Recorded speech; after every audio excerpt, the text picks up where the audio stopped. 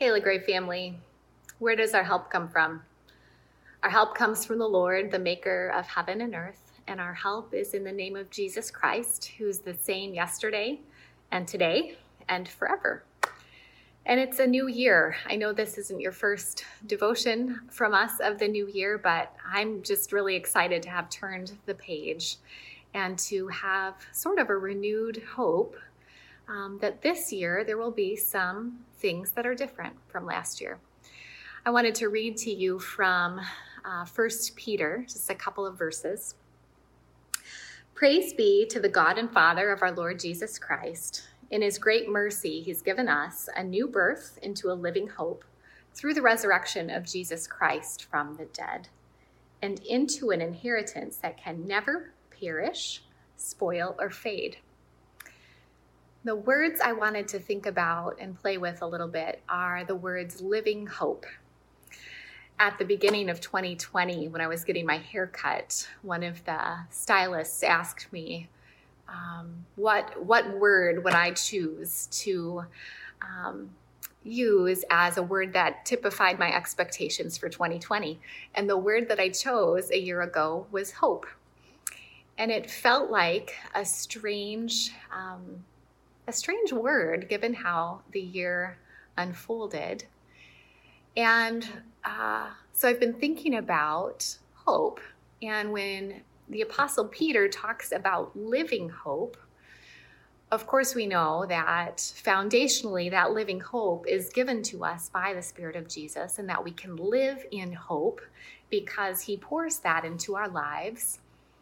But I also want to think about hope as something I'm learning to practice, that I'm learning to cooperate with God in living in that hope.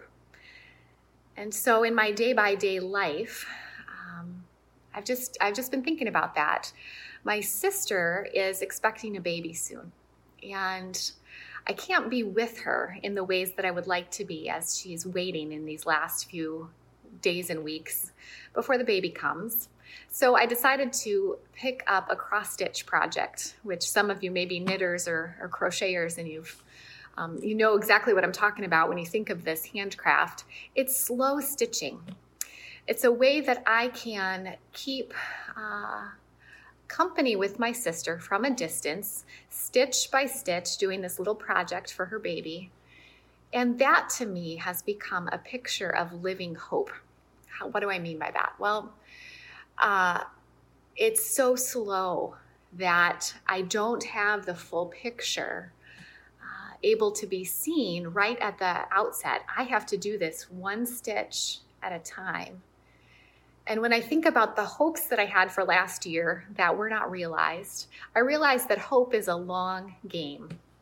Hope, living hope, participating with God in cultivating a living hope is a whole lot more like cross-stitch stitching day by day than it is like taking a photograph and developing a picture. So as I stitch, little by little, sometimes not at all on any given day, I'm thinking about that being a way to picture hope, that today I'm going to do my one stitch toward the kingdom of God that I'm leaning toward. And maybe tomorrow I'll have a chance to do a little more. But for today, this living and abiding in hope, one stitch is enough. So may the peace of Christ go with you wherever you may be. May he shelter you through the wilderness, protect you through the storm. May he fill you with thanksgiving at the wonders that he shows you. And may he bring us all home rejoicing, face to face again once more.